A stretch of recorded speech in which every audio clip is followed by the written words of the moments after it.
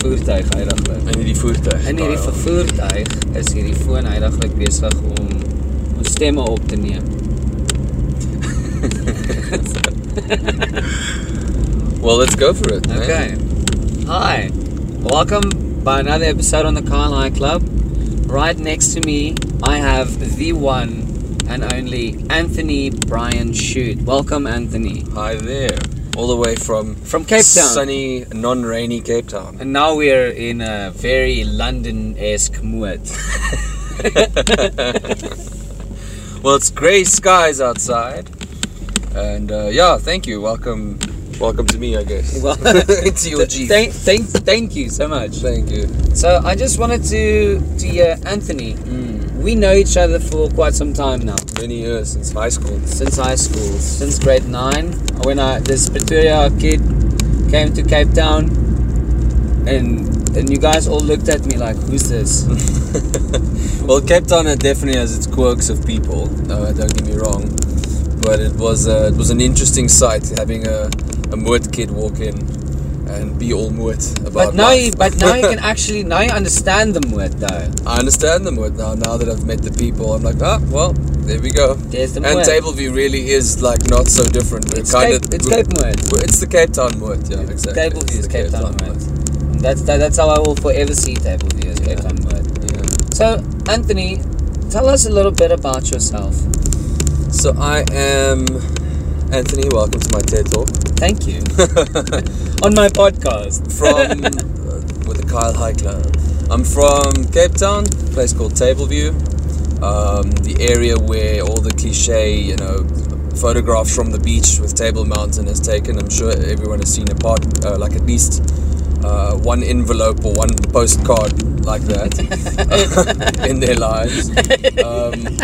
Anyone? Yeah, I'm from middle income family. Mom, dad. Went to a school called Tableview High School. But I'm a designer. I've been an artist and designer since young age. I knew I was going to be a graphic designer.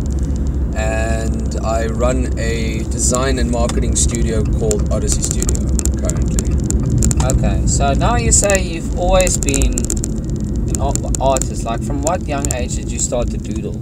Or how did your art journey begin? So I think it became relevant when I was young. I think at 4 or 5 years old I really started doodling and experimenting with colour, and I think I was in kindergarten around 5 or 6 years. I think it was 5 years old.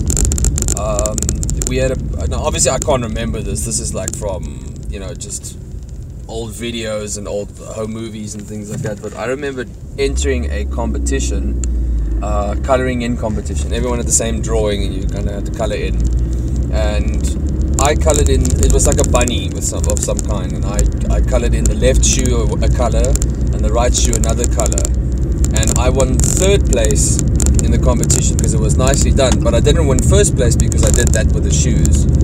And I thought to myself, well, I loved that rebellion. Yeah. I loved the fact that people got upset because my piece of artwork was the star of the whole show, even though I got 3rd place instead of 1st place. But they didn't give you 1st place because they believed that it's impossible to have 2 different... Yes, because even the adults in the competition couldn't fathom the idea that I did something creative and unique. Yeah. But at the end of the day, it got the entire pre-primary school class talking about it.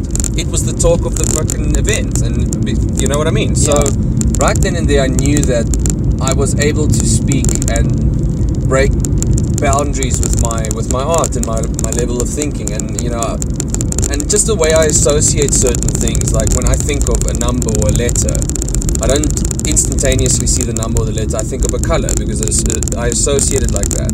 Like when I see the K, I think of green instantaneously. Oh, wow. It could be from when I was like in kindergarten, with those blocks on the fridge, or maybe somehow in my mind. Do you always think of the same color? Or same color. Always. Name a letter. Z. Black. What? Go for it. A. Blue, light blue, like baby blue, sky blue. Okay. How about Q? Q is like a mustardy yellow. What? Mustardy yellow. And you always see these same... Always. Every single time. Wow. And then... numbers? The same thing. Three light green. 5 black. That's why 5 is my favorite number. What number can you go? That's the thing, because now, you know, when you go past the number 9 and, you know, you go on to 0, you start making double digits. Because now... But you see, now you start, in my mind, I start connecting certain colors together. That's why I like certain numbers and certain numbers I don't. Just because that letter and that letter makes a certain color, and if the combo doesn't go, I get irritated. You're not the first person I've met who can actually, whose brain works like this. One of my friends, Liana, she says she can see associate colors with words.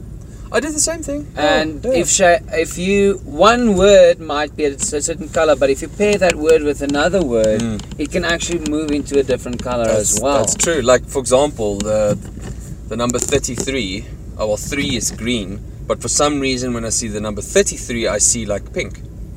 Don't know why. Pink. And green doesn't make pink. 2 greens don't make pink. But for some reason my mind goes pink.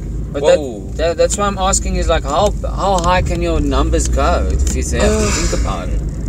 It's difficult to determine, because I think, you know, once you get past a certain amount of digits, like my brain can't think of everything. Like when you say the number 1 million, now saying the words 1 million, I think of the color green.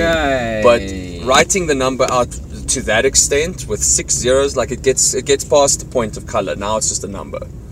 So now, how do you practically use this? Do you use this as a tool sometimes? It's difficult because, you know, like mathematics it's not based on emotion and feelings, so it makes it difficult. But I kind of use it as memory, I suppose. Okay. It helps me memorize certain things, like when we were in high school, like I would categorize, like let's say we had an exam question that had 5 marks and you had to remember like 2 or 5 points. Yeah. Right? Because there's 5 points in this one thing, I'll think of that sentence or the topic as a certain color, and because I've remembered the color, you know, black, for example, on a certain page, I know there's 5 points that I need to remember there. You see, so it became a memory thing for me. That is amazing. And it just makes, you know, like, you know, it's like creating modern day subcategories to everything you see in life. Plus, it just makes life a little bit more pretty, I guess, in my mind, because, you know, as a graphic designer, I work with color all day long, and it's you know, for me, whenever I think of names and peoples and places, I think of colors, and it's like an explosion in my head, which makes life quite interesting. Of course, it makes life quite interesting. Now, from art to business, how did you make that transition? So, it's funny we spoke about the bunny earlier, because it's so true. Like, I was in a marketing agency, quite a well-known one in South Africa, at the point called Quirk, for 4 years. Loved it there. I mean, it was, you know, everything you want out of an advertising and marketing agency. It was fun. It was creative. I met the most incredible people that I all still work with, by the way, through some kind of train or thought. That is awesome. Like, literally, we joke about it all the time. I mean, we climb onto Zoom calls and international calls, and the people I work with in Amsterdam are the same people I used to work with at Quirk back in the day. Like, everyone still works together. Like, it's an amazing little tight family that we created in that company. But after a few years, because it was my first real, I mean, I've had odd jobs before that, but like miscellaneous nonsense things, but this was my first real job in my career as a designer. And after a while, the business owner at the time sold the business to a global conglomerate, and it made the company feel a little bit corporate-y. Now, corporate structures work for a reason. I mean, you know, clearly there are businesses that work very well with a massive corporate structure, and that's great. But, you know, as an artist and as the people doing the grunt work, you know, at the bottom of the rung, I felt that they were being taken for a ride. Hold on, we just dropped the phone here. Is it still doing its thing? No, hold on, let's see. Oh, disconnecting it. Whoa. No, it's still going. Still going, okay. Okay, anyway. Okay, jy moet nou beheer wees vir die foon. I'll just hold it. How about that? I'll just hold the phone. Okay, hold the phone. Anyways, just hold the phone. Hold the phone, man. Hold the phone. Okay. So anyway, so you know, like, but after a certain amount of years at Quirk, I just thought to myself, like, you know, like, I'm a child and I'm not, you know, mature enough to understand how business works, but yet I couldn't help but feel the need to do things differently. Yeah. You know, I just same business, same kind of output, but a different level of service, a different mindset around the people that work with me. Because when the business turned into a global conglomerate, it became stale. What is it that you want to do differently? And people, I'll tell you now. And people became not as, you know. Let's put it this way.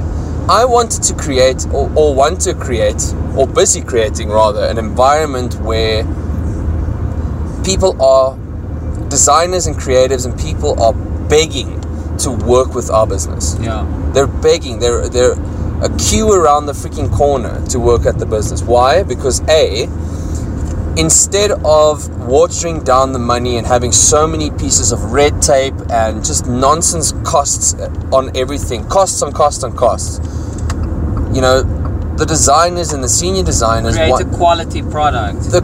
The designers are the heroes of your campaigns. The copywriters that write your copy are the heroes of your marketing strategy. The client service people that work on your brand are the heroes of managing your brand and making sure that when you're in the public light, you are seen as this incredible global structure and this brand and this company. You know what I mean? So those people need to become the heroes. So we put a corporate structure together where those people can be seen as the heroes, paid like the heroes, and feel like they're still independent people. You know what I mean? Like, when you are a part of a company. So you make it you give it a family feel, but with a corporate structure. It's a marketing company, but it feels like you're working with a freelancer. Yes. It's that personal one-on-one relationship. Like, honestly, I say to everyone I work with, my partners say the same thing. They're like, you got to treat your client like you're dating them. Yeah.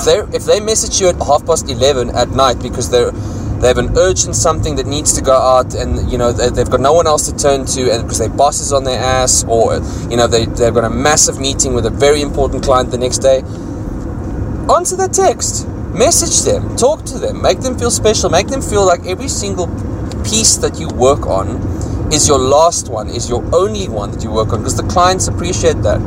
And one of the big philosophies that we have in our business is the most important output of our business, more than the design products, more than the portfolio pieces, is customer satisfaction. Not just customer happiness, satisfaction. So that when they go out, when they leave your business, you know for a fact they're either going to come back to you for reoccurring work because they trust you now, or tell people to go or to you. Tell people. And the telling people, the referrals, you know, people, that's organic referrals. People underestimate the unbelievable power of referrals. Yeah. You cannot just even if you have the worst client in the world, you cannot burn the bridge. You also don't want hey, do you mind referring two friends? No, you want the type of referral where people refer because of the quality of your products and service. Now think about it like from a restaurant point of view, right? You go to an amazing restaurant somewhere in town, you go and the waiters come and like they pull the chairs out for you. Yeah. You know, they call you sir and ma'am, and they look you in the eye. They ask you every few seconds, like, can I help you? Can I bring you this? Oh, we brought you some extra bread just for free. Now, it could be a company policy, but the clients don't have to know that. The waiter can come in and present it as, the client will you know what? I know that we're not technically supposed to do this, but here's some extra bread for you. I'm gonna give you a refill on that wine for free. Is that okay, sir? Then yes, you might be losing like one glass of wine or one, you know, like basket of bread for the business, but those customers are going to come back. And if you have an amazing experience at that business, you're going to tell every single friend that you know. Exactly. When Michelle and I, my unbelievable girlfriend, when we go to an amazing restaurant, the first thing we do when we had a great experience is tell her mom, tell her dad, tell her aunt, tell my mom, tell my sister. You know what I mean? And that word spreads quickly. So that's a much more organic growth of business, because you know everybody going there are going there for that type of aesthetic or that gimmick or that specific thing. So you get the right clients to come to the right place. Yeah, exactly. Instead of someone getting disappointed due to a wrong referral. Exactly. And I think the reason our business is, successful to the point where we are is because we've got that independent contractor feeling, that freelancer feeling, because technically the people that work with us are independent people standing on their own 2 feet. Yeah. If you work for a big company, and don't get me wrong, I'm not taking it away from people that work for big companies, that's fine. You can make a very successful career working for other people. Yeah. But I know for a fact the people that we work with are people that are entrepreneurial, that don't like having a boss. The reason that we've gained success is because those people aren't working for someone else. They feel that every product that they have to put out is their reputation. Not their business's reputation, their personal reputation. Yeah. So the work that goes into it is 10 times better because their ass is on the line. You know what I mean? Literally, with us, including with us. We've had a few designers and people. More specifically, a web developer, I hope they're listening to this, a web developer that messed up big time. And that's our reputation that goes intertwined, and we're never going to use them again. Yeah. So it's important. Your reputation's super important. But it's a good thing because, when people realize that their ass is on the line, they deliver the best that they can, which makes everyone look good. How did all of you guys get together and decided that you guys are going to start with Odessey? So, as I said, I worked at Quirk for 4 years, and then after 4 years, I decided to step out and try the freelancer life, which I did for about 2 years. Jared worked at a well-known place called Triggerfish, which was a gaming and animation kind of studio. They worked on massive brands. I'm talking like Disney movies and those kinds of things. It was incredible. So he was considered the unicorn of his company, and so was I. And Stacey worked at the Vashini Group, at the head office, like the main office, and was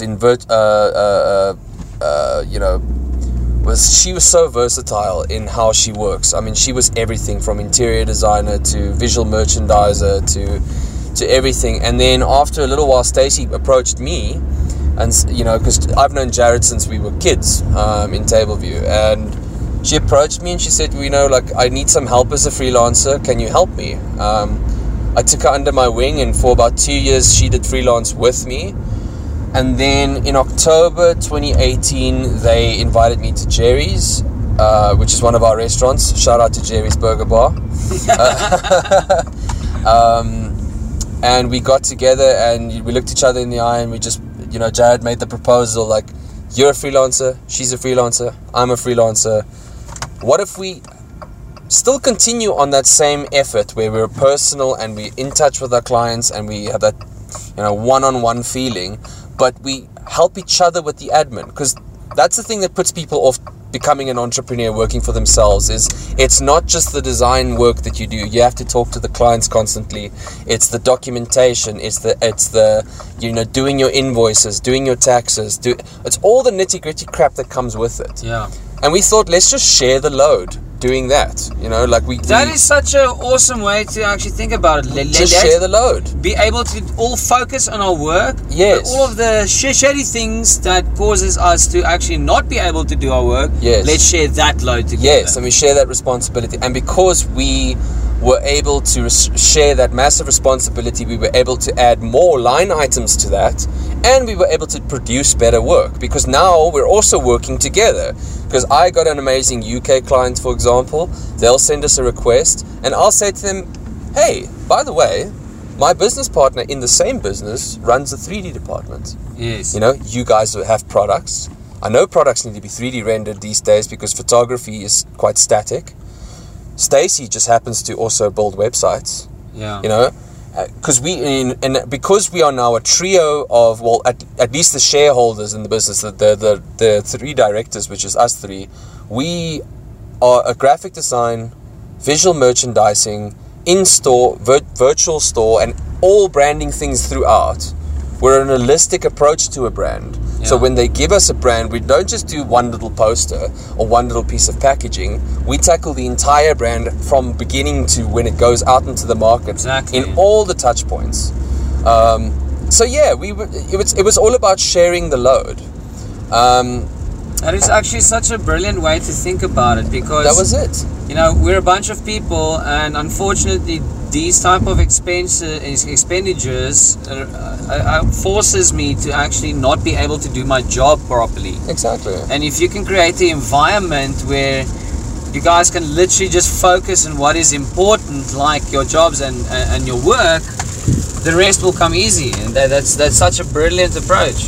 Yeah, and it's just, you know, like, it's not just the workload, the physical workload, it's the emotional workload. Yeah, it's of course. Because starting a business, I can tell you one thing, I'm talking highly about Odessey now, and you know, our success, and we got amazing clients, and we got amazing like work that we do. But I mean, the road to get to this point, the first year was so intense. I mean, the emotion that you go through, the feelings of success, and then rapid failure, and then rapid success, and then rapid failure, and the second questioning, and the overthinking, and the stressing, and the crying, and the lack of money, and the lack of drive, and the motivation, and the 3 a.m. nights, and the 5 a.m. wake up mornings.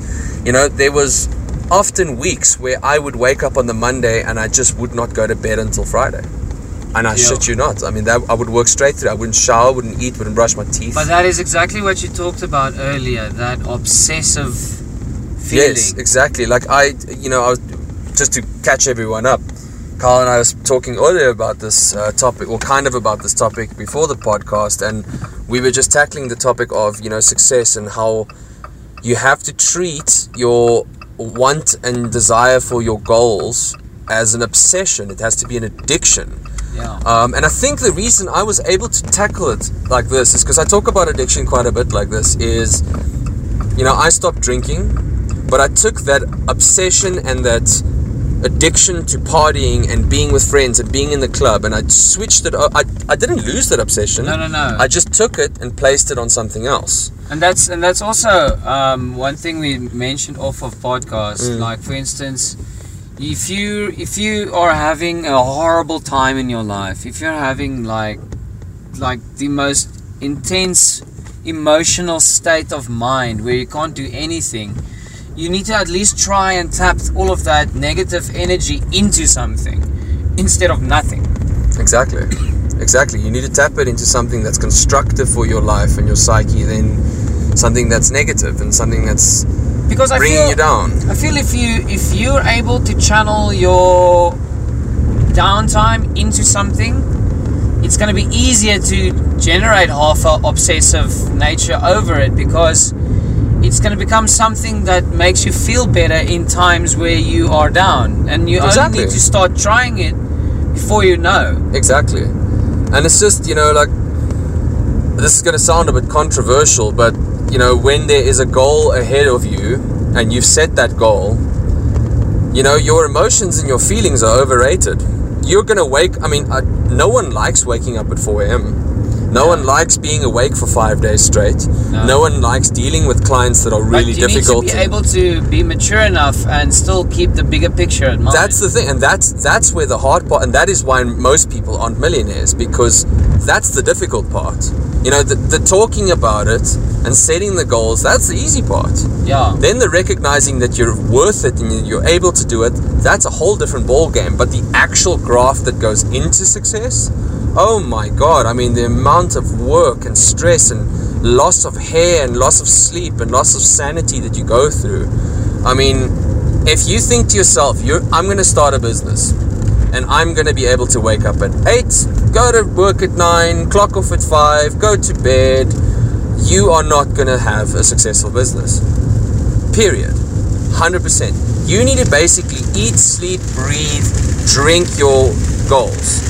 No matter how bad you feel, no matter how depressed you are, no matter how happy you are or sad you are, if you're not doing everything in your day to accomplish that goal, you need to be able to put, like, military style, yes, all emotion aside, yes, and just focus on what you planned yourself from the beginning anyway, because it's your fucking goal. Exactly, and then you'll start noticing that when you start, because it takes a while to start achieving the goals, but once you start ticking the one off, and then you tick the next thing off, and then you tick the next thing off, and the next thing, and the next thing, eventually you look back on your list and you go, you know what? I feel so much happier because I'm accomplishing the things I set out to be. I've ran out of things to list. And then, because we all think to ourselves the happiness is going to just come to our minds organically over time. No. That is how you build that happiness back, is subconsciously when you start accomplishing the things that you set out that you wanted to do, you start becoming happier, and you start realizing the things that you want to attract to yourself. You start realizing the things you want to space away from yourself, because I promise you one thing, friendships and relationships get tested more than anything ever than when you start a business. Of course. Like, you can have a group of 50 friends. You start a business, you'll see the amount of people that A, support you. Yeah. You'll see the amount of people that B, trust in what your business is. Yeah. But 90% of those people are going to be like, you know what? Who are you? You're just a dude from middle income. What do you know about big business? You don't know anything.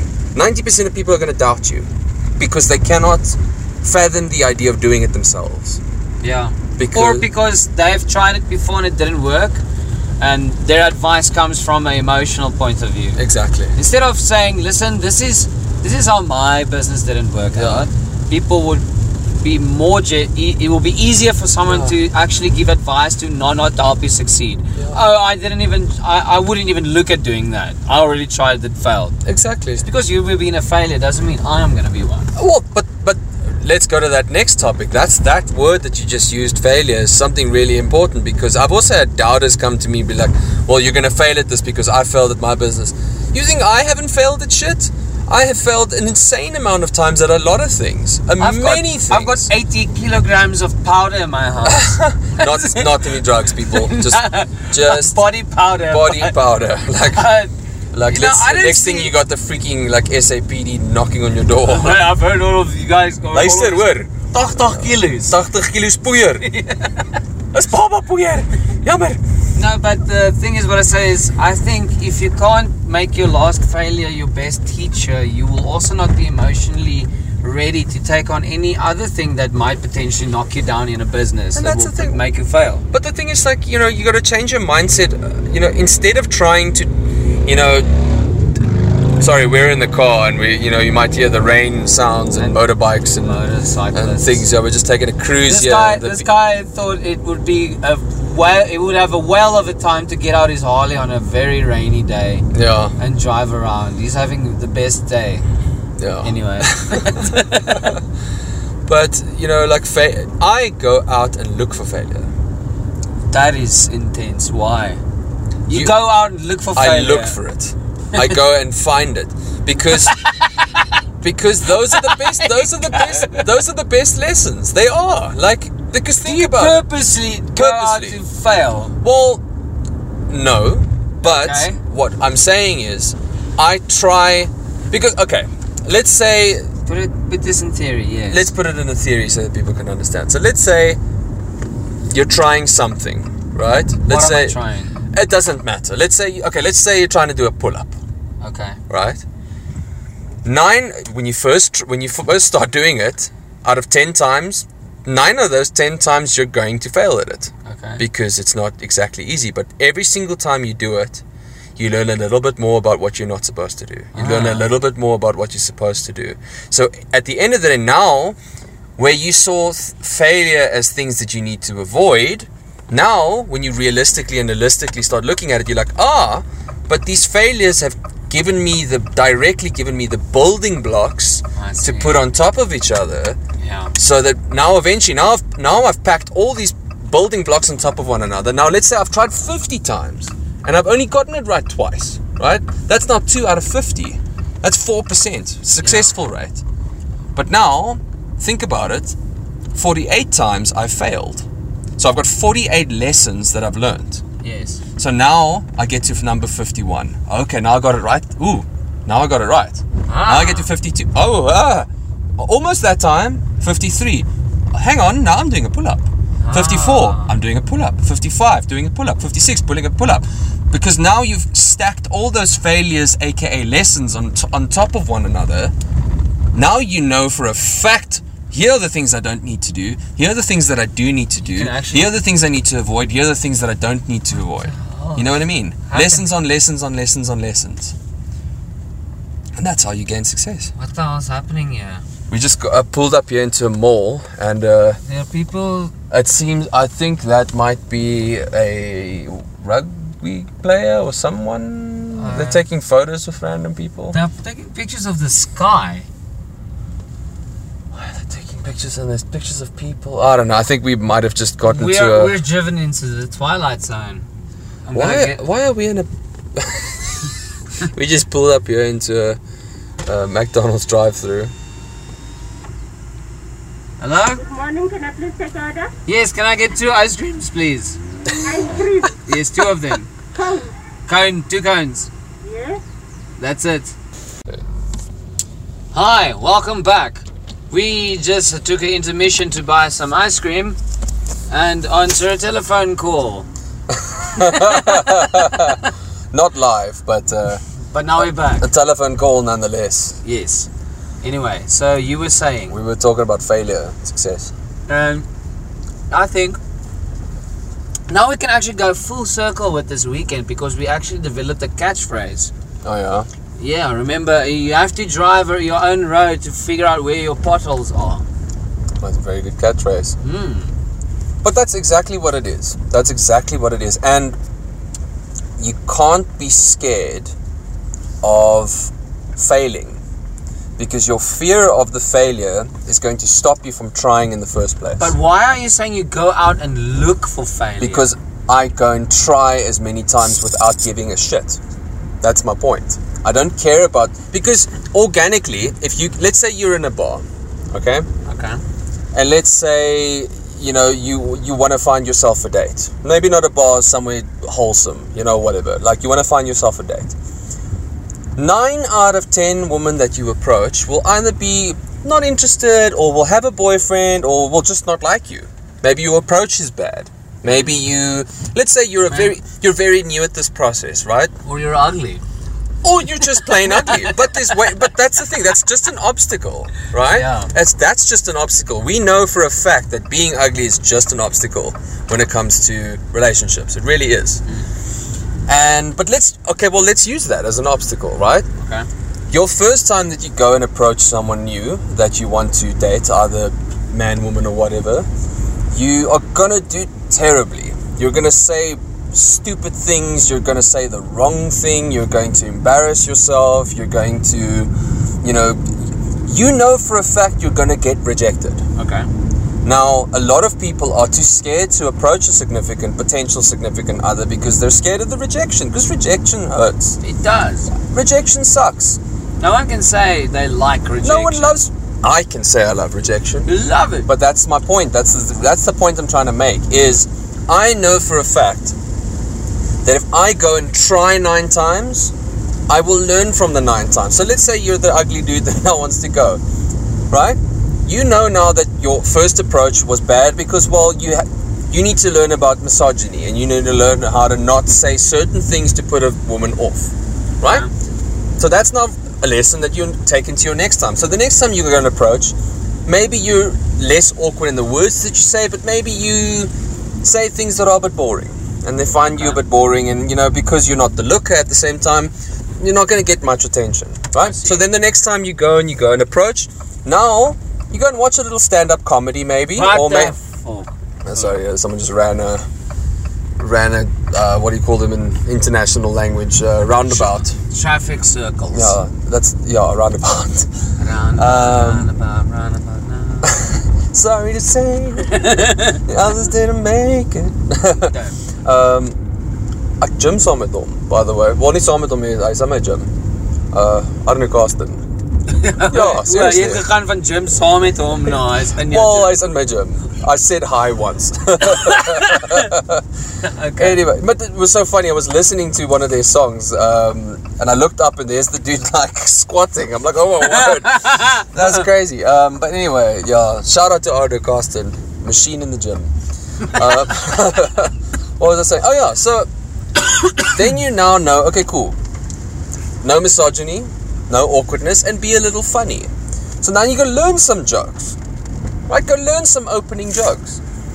Then you go and approach, you get some laughs, but they're not that interested yet, because let's be honest now, you're wearing freaking sandals and shorts. Not attractive. So now you learn, okay, now, cool, no misogyny, talk like a gentleman. Number 2, I need to be a little bit funny, I need to be approachable. Number 3, okay, cool, now I need to go and dress nicely. So now you go do some research. Cool, ladies like when I wear a collar shirt. Ladies like when I wear this kind of shoe.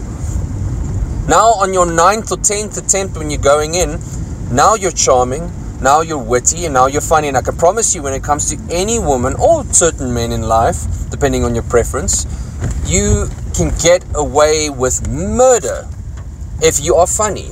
Okay, but You can be an ugly guy and you can come... But what the overall point of my story is here, imagine you were too scared to take that first step.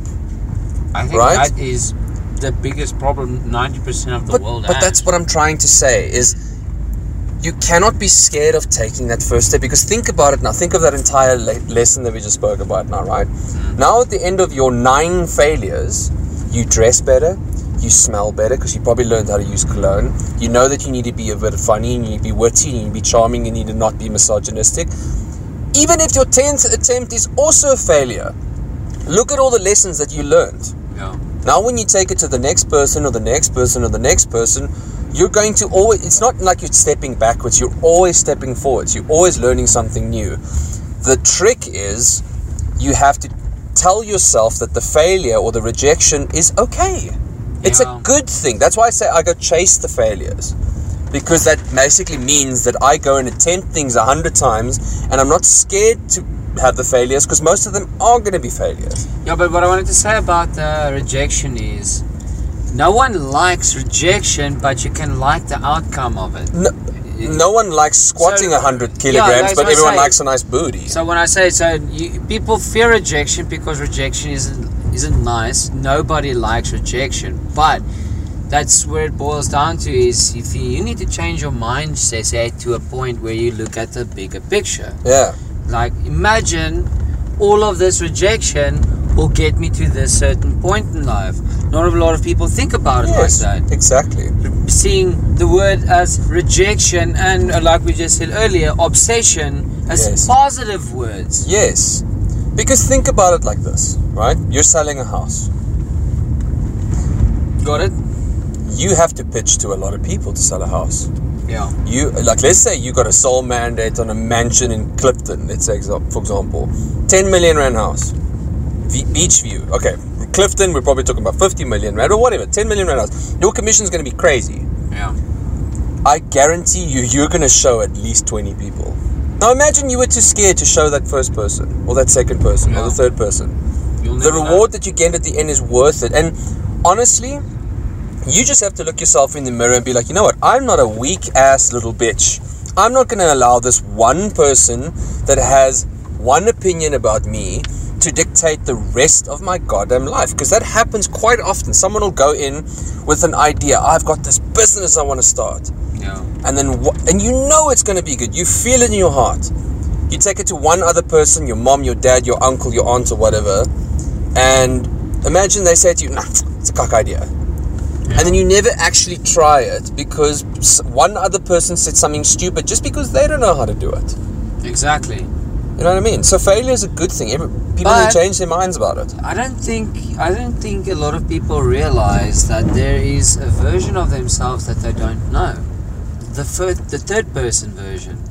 For instance, there's a whole entire world that I know of you that you don't know, because you can't see yourself in the third person. In the third person. Yeah. And you might think something, you might see something from your view, but people around you see how you react, your real reaction. Yeah, that's true. And if you take your opinion from someone who don't know you for who you are, you're going to believe that about yourself. Yeah.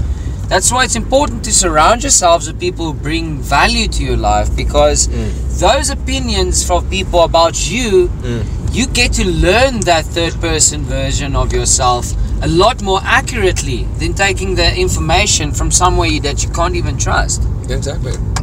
It's like a whole different new opinion about yourself that doesn't even exist. And I gotta, we gotta give a bit of a plug in here with our the main man, Gary V, well known on Instagram. People don't actually give a fuck about you. And that's said in a nice way. Like, the person that gave you that negative comment, 5 seconds later, they'll forget about what they said. While you carry that thought around for years and years and years, possibly forever. That can change your whole entire life. People have come to me and have told me something that I might have chirped them once or twice in school or after school that I didn't even know about, I forgot about, but has affected them forever. Yeah. You know what I mean? I mean, you do it, everyone does it at some point. The trick is you have to train your mind to be able to be better and rise above absolutely any conversation, anything. That's the difficult part. And that's why a lot of people can't be successful, is because they will get beaten down by the rejections, beaten down by life, and be like, you know what, I've tried and I give up. Yeah. Because the failure got to them. Failure, you need to see failure as a good thing, because it is a good thing. And life is short, man. Imagine you go through life without trying stuff. Yeah. You're going to have such a boring life. And if that's the life you want to lead, go for it. But that's not the life I want to lead. No, if that's the life... it's not what I want to do. Okay, but here's another thing. If that's the life you want to lead, good. But don't fucking complain about it then. Because that's a life you chose. Yeah. Because there's one thing I hate, is there's lives that people have chosen, and then when they try and compare it to yours, make you feel bad about yourself, down to... talk your own, accomplishments just because they failed in theirs. Do you have any idea? I hate spending time with people who crack you down because they've failed in their own personal life. But remember, that's the life you chose. But that's also a beautiful thing about, also with failure. Failure doesn't come to something you did. Failure comes to something, people that you hang around with. You will hang out with people that you eventually realize, like, this person's energy is not right for me, because every time I talk about my business, this guy talks me down. Yeah. And I don't want that anymore, because I want to be successful. So you eventually start moving away from those people. There's nothing wrong with that. It's just life. You only have a set amount of years in this existence here. You got to make it count and spend it with the right people. Now, what would you say in closing? If you It's got a good podcast. If you have to think about, really think about what genuinely brings you joy and motivation to get up in the morning, what is that one thing that keeps you going no matter what? It's going to sound really cliche, but my significant other, Michelle, and my dogs. I've got 2 incredible, beautiful doggies, tiny little poms. You would have never thought. I would have never thought. School, I mean, I'm the kind of guy, you look at me and you need like this pit bull or something hectic, but I got small little dogs and they're my entire life. And so weird. And Michelle, here's something that I can tell you, and I can guarantee this for you. Having a significant other in your life that is good for you is like printing money. I think Bill Gates or someone said it. It was one of the successful people. I'm sorry that I'm misspeaking here, but I read it somewhere where having a good woman in your life is the only thing you will ever need to become successful. Because that person will drive you to become the best version of yourself in every aspect. The way you pour your coffee, the way you stand up and wipe your face in the morning. Maybe you'll have some political view or some arrogant view about something in life, and that person will come to you and be like, you know what, maybe change your perception on this. Having a good partner in your life is like printing your own money. But in the same sense, having a bad partner in your life could ruin your life. Yeah. Having someone that's toxic in your life, even if you love them more than anything in the world, if that person is toxic for your environment, your life's going to be toxic. So my happiness comes from knowing that I am incredibly lucky that I was able to meet a significant other that can bring the best out of me, and I with her. Yeah. And yeah, that's what brings me happiness, truly. I just wanted to actually ask you, if you don't mind. Yeah. What's your biggest demon you are fighting currently that you don't like, that is actually bringing you down and costing you a lot of downtime? What is something that you feel that you need to mentally overcome? We can dive deep in here now with me. If you want to.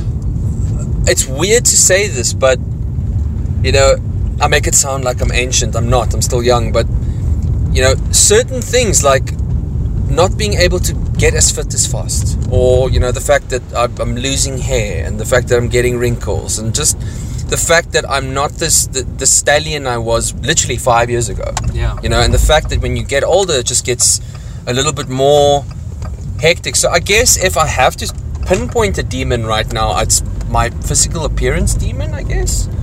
Do you have a very low, you know? No. But that's the thing. Like, I don't think, you know, I make it sound like my self-esteem about my appearance is super low. It's not. Yeah. But if I have to point out one demon, it's that. But at the same time, that demon isn't very powerful. It's like I wouldn't even call it a demon. I would call it a little. What the fuck kan mens dit noem? Gremlin. A gremlin or a little troll. Yeah. I just kick it off. I'm just like, you know what, fuck off. Get off me. Yeah, but that's not necessarily so you are trying to become fit in order to, you know, be able to do what you're doing longer. Correct? I just want to live a nice long life, and it's not necessarily about, because personally I'm not really scared of death. I understand that we're here for a time being, and I understand that we're squishy beings and we can die at any point and then we're done and then that's it. I don't really care about it for myself, to be honest with you. Yeah. I know that I have a significant other with family, and you know, if Michelle loves me even half as much as I love her, the idea of not being able to grow old with her would destroy me. Yeah. So for me, getting fit and getting healthy is not only for my mental health, for, you know, tackling my work. And don't get me wrong, you need a lot of mental strength to be able to do that business that I do. Yeah. Like being an entrepreneur, you need mental strength. Like you need to practice it like you're doing gym. You need to practice it every single day. But being able to get physically fit is being able to live a healthier, longer life, so that I can not only tackle my work goals with maximum efficiency, but I can also live longer so that Michelle can have a life with me for as long as possible. And we can live and we can travel and we can do things that I don't have to be, she doesn't have to restrict herself. Yeah. Or I have to go through the life thinking like, oh man, he's getting unfit and he's gonna just, you know, not be able to, you know, I don't want anyone to have a heart attack at a certain age or a certain thing. Anyone that's listening to the podcast, we're relatively fit guys. We're not moaning about anything like this. We're just, you know, just so you know, not, and you know, because we just ordered ice cream. I don't want everyone to think we're sitting here like, no. It's just what physical fitness, and I'm not talking about bodybuilder crap. I'm not talking about vanity muscles. I'm talking about glamour muscles. When you're in the gym and you're staring yourself in the mirror or you're staring at a machine, it's a you on you. It's a mental battle, and that's why gym is so important for me, because I see gym as half that. You remember that? It's therapy that you told me about earlier with stacking your failures and everything like that. That is how I learned to actually take your progress into account, no matter how many times you would, for instance, relapse or not go to gym, and not throw away your current progress that you made. So it's thanks to gym that I can actually switch over to that type of mindset and apply it in other aspects of my life as well, and not just physical, you know, gymming, but mentally as well. It's mental gymming. The gym for me is all mental. Yes, it is physical. You know, because I'm there. It's mental, It's mate. mental because I mean, you know, this is the longest in closing ever. Yeah. But think that was the whole entire movie clip. But when you go to the gym, and it's a boxing gym, for example, you go into an MMA fight. Going into the MMA fight and being scared of being hit once, you're never going to get in that fight. No. But think about it like this: if you go into that MMA fight and go, I am going to get hit at least once, hard. It's going to hurt like fucking shit. But you know what? When I get hit, I'm going to hit that guy back and I'm going to knock him out. Nice. Knowing that you're going to get hit, but going in anyway is the definition of bravery. Yeah. Just got to be brave. Would you say that your closing line is for this podcast? You just got Fortune favors the brave is not just a saying. It's a way of life. Yo. Then Anthony, Brian, Sultana, Chute. I would just like to say you're one of my dearest friends. Yeah, you too, my And buddy. he came over, he flew over to come visit me over this weekend, and we basically did a lot of childlike things that I would never thought I would do on my 31st birthday. Yeah. But it was an honor to have you here, and it was an honor to have you on my podcast. Absolutely, I man. wish It's you- been long overdue. We need to do It's this. been long overdue. It's been long We've overdue. been planning it for years. We've been planning it before with even Carlisle Club, Yes. but we finally did it, and let's do Here some it more. is. So I just wanted to wish you and your company and your business and your love life everything of the best, and you would always have a door open here with me and my friendship, and Absolutely. I value that.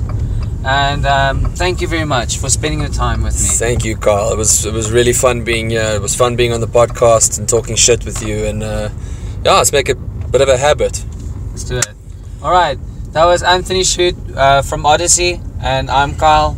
Have a wonderful day.